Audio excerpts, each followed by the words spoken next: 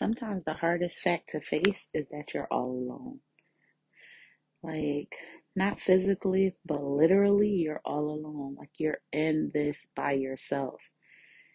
And it's really up to you to make shit happen. It's up to you to pull yourself out of the situations that you're in. It's up to you to get up in the morning and, and do the things and say the things and be the person. It really is going to boil down to you and how much you're willing to give. And it doesn't matter what your support system looks like. It doesn't matter, how much money you have, how many resources you have access to. It's all going to come down to you and what you do, what you say, and how you carry it. You can blame people all you want. We have a tendency to, look at our situations or our circumstances, and some of us, we may, blame outside sources, or we can identify things that are out of our control that, is this person's fault or this person's fault or the government's fault or the economy's fault or, the kid's fault or your partner's fault or your spouse or your parents or whatever.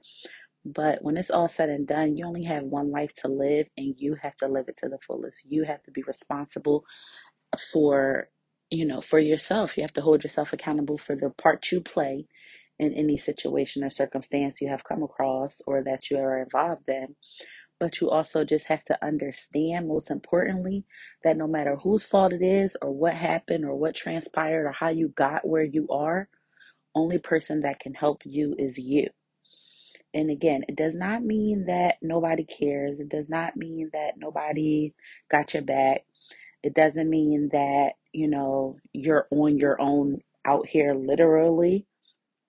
But all the talking, all the pep talks, all the support, it's not going to help you when you're staring alone in the mirror and or you're in the bed and you literally have to make yourself get up. You have to force yourself to eat. You have to make yourself shower. You have to, finish that project. You have to complete that paper. You have to, you know, do that laundry. Like, those things fall down to you.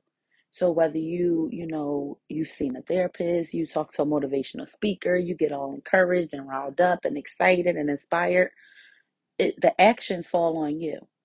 You have to proceed. You have to do something, and it all is in your hands. Now, it's a double side to that, because on one aspect it's like, yes, it's all on you, you have to do it. When it all boils down to it, it comes down to you. However, the positive in that is, because we sometimes see that as overwhelming, we see that as a burden, but what we have to look at it is more of a positive. Think about the fact that control stays with you, that control remains with you.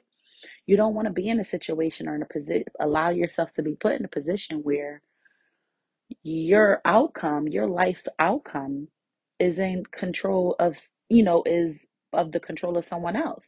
You want to be in control of how your life turns out. You want to be in control of the things that happen to you, or how you get yourself out of a situation, or even if it wasn't your fault that you got into it, you control how the outcome. So even if right now, based on, certain circumstances that were out of your control, you may be in a real jacked up spot, but you don't have to stay there. That person, that situation, that circumstance does not determine and dictate the rest of your life.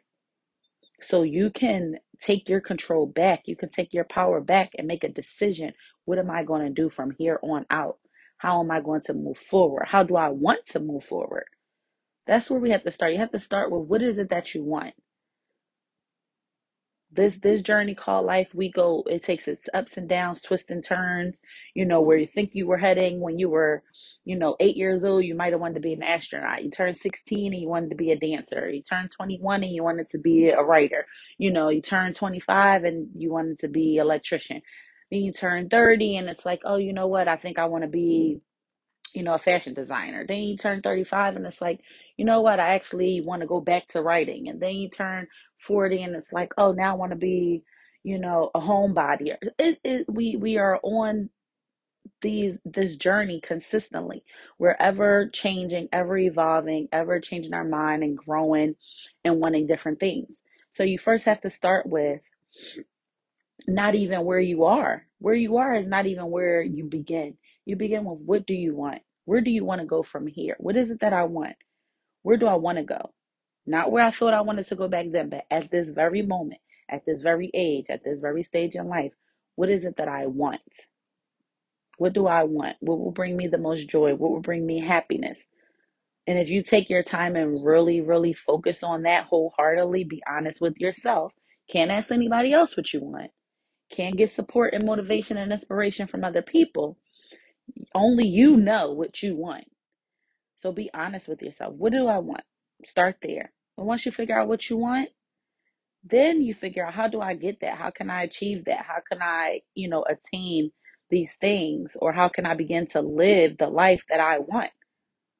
Not the life that my parents want for me, not the life that I built with my spouse, not the life that I, foresaw once I had children. None of that. What do you want? And then how do I achieve that? And then you start your action plan from there.